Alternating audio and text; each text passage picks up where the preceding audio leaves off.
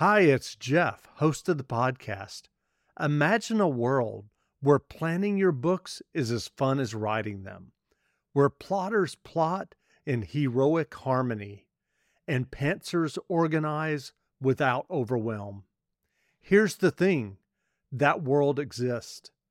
Plotters and pantsers alike love the visual outlining and story Bible software Plottr, now available both online and as a web app. Named the #1 outlining app for productivity by Kindlepreneur, Plottr turns outlining and organizing your books into the creative process it's supposed to. Visit plottr.com/RW today. That's PLOTTR.com/RW today. And experience the difference yourself. Welcome back to the Reading and Writing Podcast. My guest today is Jen Braaksma, author of the debut novel, Evangeline's Heaven. In addition to writing, Jen also works as a book coach. Writer Allison Levy wrote about Evangeline's Heaven. Jen Braaksma's Evangeline is an engaging, complex protagonist who knows her worth but struggles to find her place. Torn between love and truth, Evangeline's story will take you on the journey of a lifetime. Jen, welcome to the podcast. Thank you. Thank you so much for having me. Sure. Well, I'm curious, if someone listening hasn't yet heard about your novel, Evangeline's Heaven, how would you describe the novel? It's a YA young adult fantasy, and it's about Lucifer's daughter, but in this case, it's about the battle of the heavens before Lucifer's fall. Lucifer is waging war against the other classes of angels, and Evangeline, who has always looked up to her father, is starting to realize that perhaps her father's motives aren't quite as pure as she once thought, and so she has to decide whose side she's actually on. And I'm curious, do you remember the original idea or impetus that led you to write the novel? So it was much more of a gradual idea. There wasn't one pinprick of a light bulb or one specific event in my life. It was this concept of binary, of good versus evil. So many of the stories that we read are very much, the bad guys, the good guys, the villains, the heroes. And of course, that's great. But I wondered what would happen if we looked at who is the biggest bad that we could think of. And it's often, considered the devil or Satan, at least in a Western Christian mythology culture. So I got to thinking, what if maybe some people didn't think Lucifer was quite that bad? And what would happen when they kind of realized maybe their perception of Lucifer wasn't exactly the way that everyone else thought? It was just a way to kind of start to go into the complexities of who we really are. I mean, my characters are angels, but certainly based on humanity anyway. That's great. And I'm curious, what was your initial fiction writing journey that led you to writing and getting your first novel published? Oh, I'm sure like many authors, a long winding path. I first knew back when I was a kid, 8 years old, I decided, this is it. This is my career path. I'm definitely going to be an author. I wrote a short story. It was around Christmas time. It was based about Santa and his reindeer. And I was just so proud of it that I even got it published.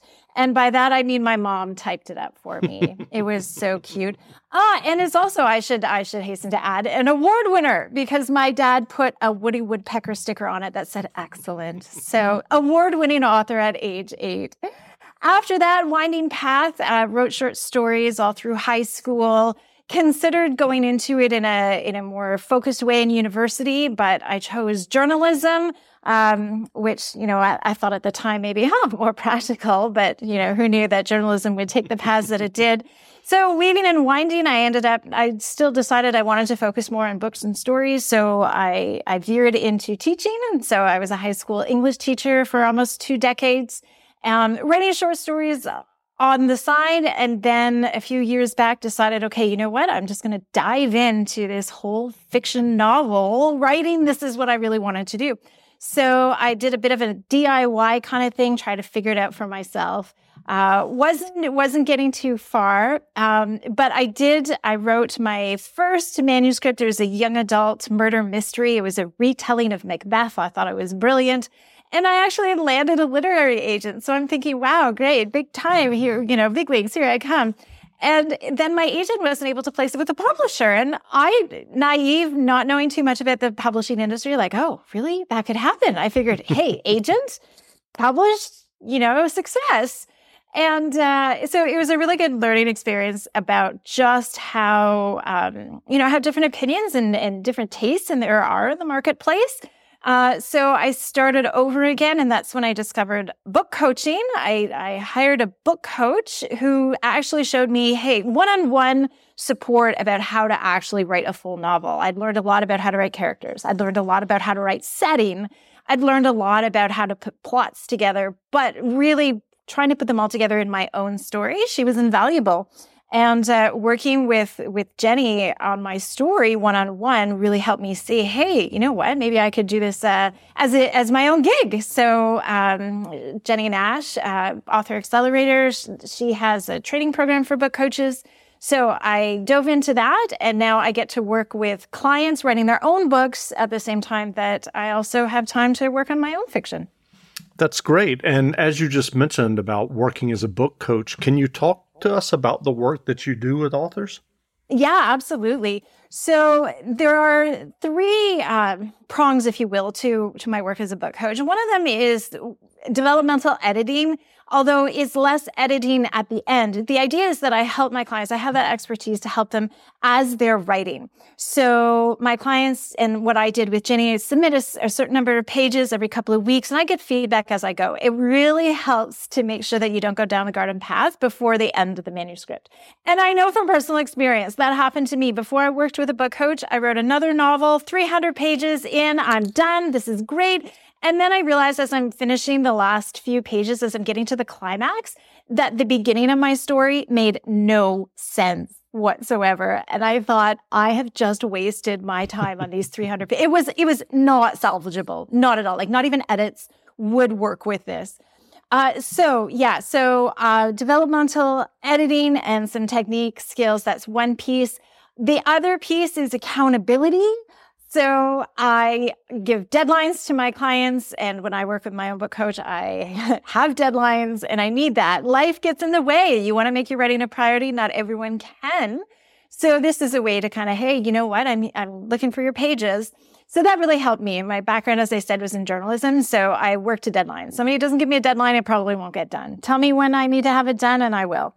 And then the last piece, which is actually really the most important part for me, both as a writer and what I hope I can give to my clients, is emotional support. We all know that it's hard to write a book.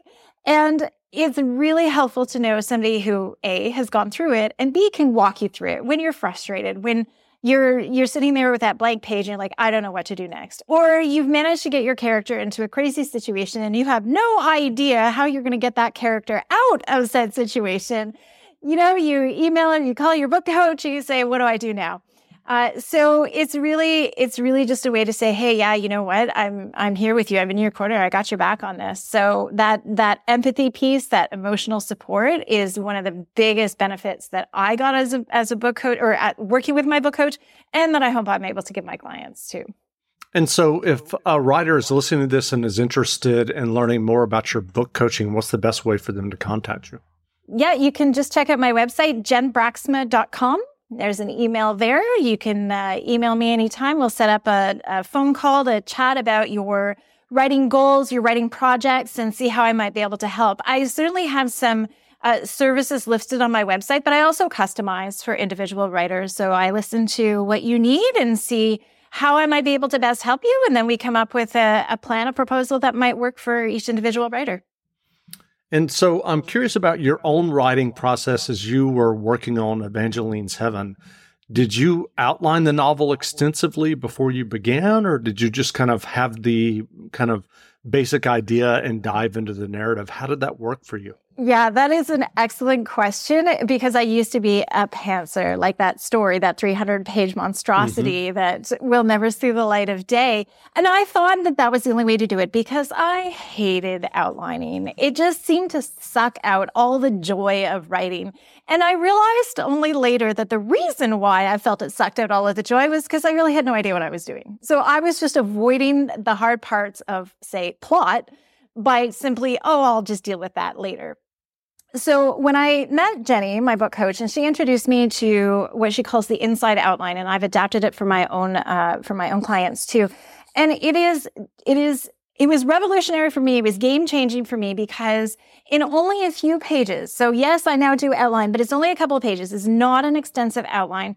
But what was different about this? So my whole story is just in a few pages where I write just a sentence or two summary of what's happening in the scene. But it's not just here's what happens and then this and then this. It's why each scene matters to the protagonist. We know that stories have a story arc, like what's happening in the story from beginning to end. And we also know that there's a character arc, that the protagonist evolves and changes in some way. And that's often, much more subtle. It's an important part of the story, but it's not right there in your face as the reader. So it's harder as a writer to remember to include those pieces. So this outline, you write one sentence about what's going on, you write one sentence about why that scene matters. In 2 to 3 pages, you have your whole story there, both the plot story arc as well as the character arc. And once Jenny introduced me to that, once I figured out how to do that, that's the kind of outline that I work with. You can expand it. It's a working document. I didn't have to stick to it when I first started. Here's my outline. But hey, maybe I want to change it and go off here. It's a roadmap. That's all it is. And if I wanted to go off in a different direction, at least I had a map to remind myself I was going off in a different direction. And it was really hard to learn those outline skills at first. I was resistant, but it turned out to be the best thing for my storytelling because when I did sit down at the computer, started typing away, I felt like, I actually know what I'm writing as I worked through it. So it was the best process for me. And I'm curious, are you writing another novel yourself now? I have just finished an adult literary fantasy. It's called the Fairy Tale Fringe Festival. And it's focusing on a human storyteller, Fauna, and a Greek goddess, Muse, Calliope, who end up coming together on this magic island in order to fight back against the patriarchy and their stolen fairy tales. So I'm just finishing up that manuscript now and getting ready to choose the right publishing path for me. And as soon as I finish that up, I'm diving straight into the sequel to Evangeline's Heaven. I'm excited to get back to her world and dive deeper into Evangeline's heavens. That's great. I'm curious, what writing advice would you offer for those who are working on their own stories or novels? Patience and empathy for yourself. We often think that when we love to read, I mean, most of us, if you're a writer, it's probably because you also love to read. You pick up a book and you can fly through it. If it's really good, you're up all night like, oh, wow, this is fantastic. But you forget that it took the author a long time. Or it could have, not everyone can whip out a book and that's the end of it. So it takes time. It takes research. It takes revision after revision. It takes a lot of effort. So it's okay if you don't get it right. It's okay if you don't get it right away. It's okay if it takes you a long time, especially because we all do have other things going on in our lives. So just, give yourself a break. And know that you are not alone out there. Even if you choose not to work with a book coach, if you have a friend who's just like, hey, how's your story going? It's just knowing that what you're doing is important, even if it takes you a while. So yeah, just give yourself a break. That's the best advice that I could give to any writer. That's great. Well, what books or novels have you read recently that you enjoyed? Yeah, there's a great novel that I've just started. I haven't even gotten all the way through it yet. It's called The Centaur's Wife by Amanda Leduc, and also includes some of her own original fairy tales. I love fantasy books. Obviously, there's a reason why I wrote fantasy as well. But I also love, well, I kind of bounce around in genres too, some good mystery books as well. Tammy Hoag's Ninth Girl, it's an older mystery series. So yeah, it's just kind of eclectic. I don't know that I have, a whole list of, oh my gosh, I have to reread this or do this. Right. I think one of my all-time favorite books, however, is Erin Morgenstern's The Night Circus. So it's a little bit older too, but it's a beautiful fantasy and love story. I'm romance. I'm all about characters coming together like that. So Great. Yeah, those are some books that I really love to read. Well, where can people find you online if they would like to learn more about you and your novel and your book coaching? Yeah, I have JenBraxmaWriter.com is my writer website. JenBraxma.com is my coaching website. You can get back and forth from one to the other on either, so it doesn't really matter which one you find me at. But it's from there, send me an email, get in touch. Absolutely. My social media links are also on those on those web pages as well. And I love connecting with readers and other writers. So yeah, I'd love to hear from anyone who'd love to get in touch. That's great. Well, again, we've been speaking with Jen Braxma, author of the novel Evangeline's Heaven.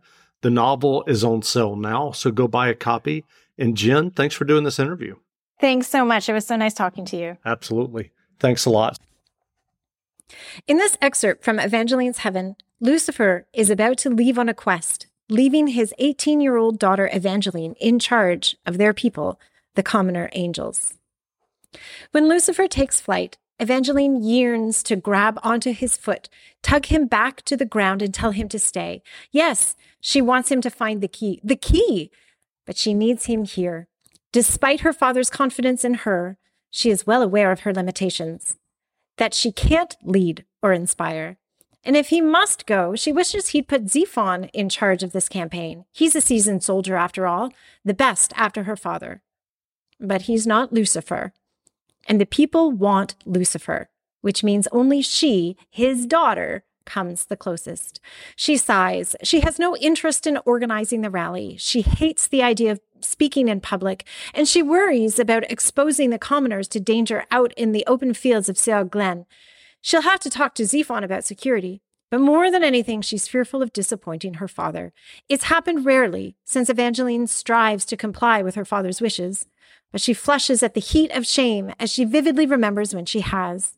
And that was for minor infractions, like not returning home for dinner in time or faring poorly in a training exercise. She can't bear to consider Lucifer's deep glare of displeasure if she were to turn her back on him now at this most fragile time for the cause, which means she'll do as he asks. She watches her father fly along the rocky coastline, sharp with rugged beauty, as he rises higher into the clouds. Without warning, 4 figures shoot up from the cliff's edge and surround her father. Evangeline sees the silhouette of their swords, recognizes the distinctive white of Gabriel's wings among the attackers, and her heart stops. "No," she cries, but the wind and the surf eat up the sound. She unsheathes her sword and leaps into the air. The archangels encircle her father. She hears the quick staccato clang of metal on metal as Lucifer deftly, skillfully fights them off. She sees one of them spiral backward through the air and plummet to the ground with an agonizing scream. The other 3 close in on Lucifer, their attention so focused on Lucifer's dizzying blade that they don't see Evangeline when she dives into the fray, stabbing one of them in the back above the wings. She hears the crunch of bone and her stomach convulses as she pulls out her sword. For all her skill at sword fighting, she's never had to use it in battle, never had to actually injure someone. It makes her sick. The second archangel spins out of control toward the rocks below. "Evangeline, go!" Lucifer bellows at her. But shaky or not, Evangeline won't leave her father, not when he's fighting Gabriel and... The third archangel turns to face her. Michael. Evangeline hesitates a moment too long at seeing her one-time friend, the only friend she made at school, although she knew he was kind to her only because his father Gabriel had made him be. Michael thrusts his sword at her, cutting into her shoulder. She cries out at the pain, then bites her tongue. The wound burns hot. She feels blood seep onto her skin, but it's not deep. With effort, she refocuses as Michael jabs again. Evangeline parries and attacks. She looks into his silver gray eyes. She sees recognition and she can't think. She blocks his cross swipe, and with a swift flick of her wrist, she twists his sword away from her. She's desperate to know how her father is doing against Gabriel. They are well matched, the master Gabriel having trained his then protege exceedingly well. But Gabriel is older, and Lucifer fights with a passion unequaled in all the heavens. So Evangeline is hopeful, but still, she can't afford to look. Michael abruptly flies to her left, but Evangeline immediately spins to meet his blade. The wind picks up, pushing them past the cliff's edge, out over the rocks frothing with waves. She hears her father's roar. No!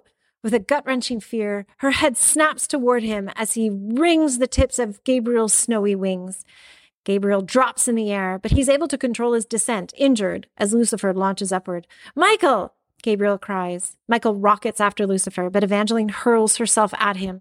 She grasps a handful of silver feathers and yanks him back with all her might. They grapple in the air as Michael tries to shake her off, but Evangeline's weight drags them both down. Out of control, they both spiral down, down, down. Michael tries to kick at her, and Evangeline's grip slips, but she holds on. She has to make sure her father gets away. They plummet toward the churning ocean. If Evangeline doesn't let go now, they will crash into the shallow water together, landing on jagged rocks. Evangeline calculates. The spray of the water drenches their wings. Another second. But Evangeline jumps away from Michael too late, and the ocean swallows them up. Like a spear, she shoots down through the water. She hits the rocks. The pain is 1,000 knife slices, and she rolls and spins, first her shoulder, then her head cracked against rocks. She feels dizzy, nauseous, disoriented.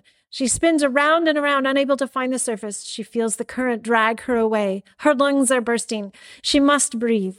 Opening her mouth, she tastes the salt, but keeps her throat closed. Air, she needs air. She slows in the water, and then she sees a pinprick of light. With the last of her effort, she kicks toward it and bursts above the surface, gasping for breath. Her eyes dim with spots. Her head aches. But Evangeline works to orient herself. She sees the ocean has washed her down shore. Where she and Michael crashed into the water, she notices Gabriel pulling Michael from the waves. Michael is crawling, moving, alive. Evangeline scans the skies. The clouds have dissipated, swept away by the strengthening wind, leaving behind a sky of intense, clear blue. Her father is fast. Evangeline is convinced he escaped. Weary, aching, Evangeline drags herself toward the beach. She stays low in the water, afraid Gabriel and Michael will spot her. Her wings drenched and heavy, she wants to collapse onto the rocks, but instead she creeps toward a narrow cave in the cliff, an underground trench. She needs to rest, and she needs to wait them out. She pulls herself into the mouth of the cavern, crumpling against the cold stone wall. She trembles, soaked and scared, and racked with guilt.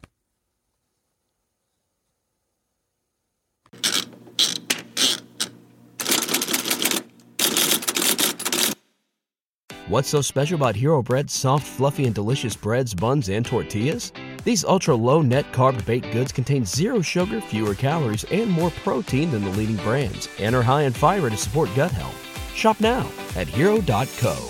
Get ahead of postage rate increases this year with Stamps.com. It's like your own personal post office. Sign up with promo code PROGRAM for a 4-week trial plus free postage and a free digital scale. No long-term commitments or contracts. That's Stamps.com, code PROGRAM.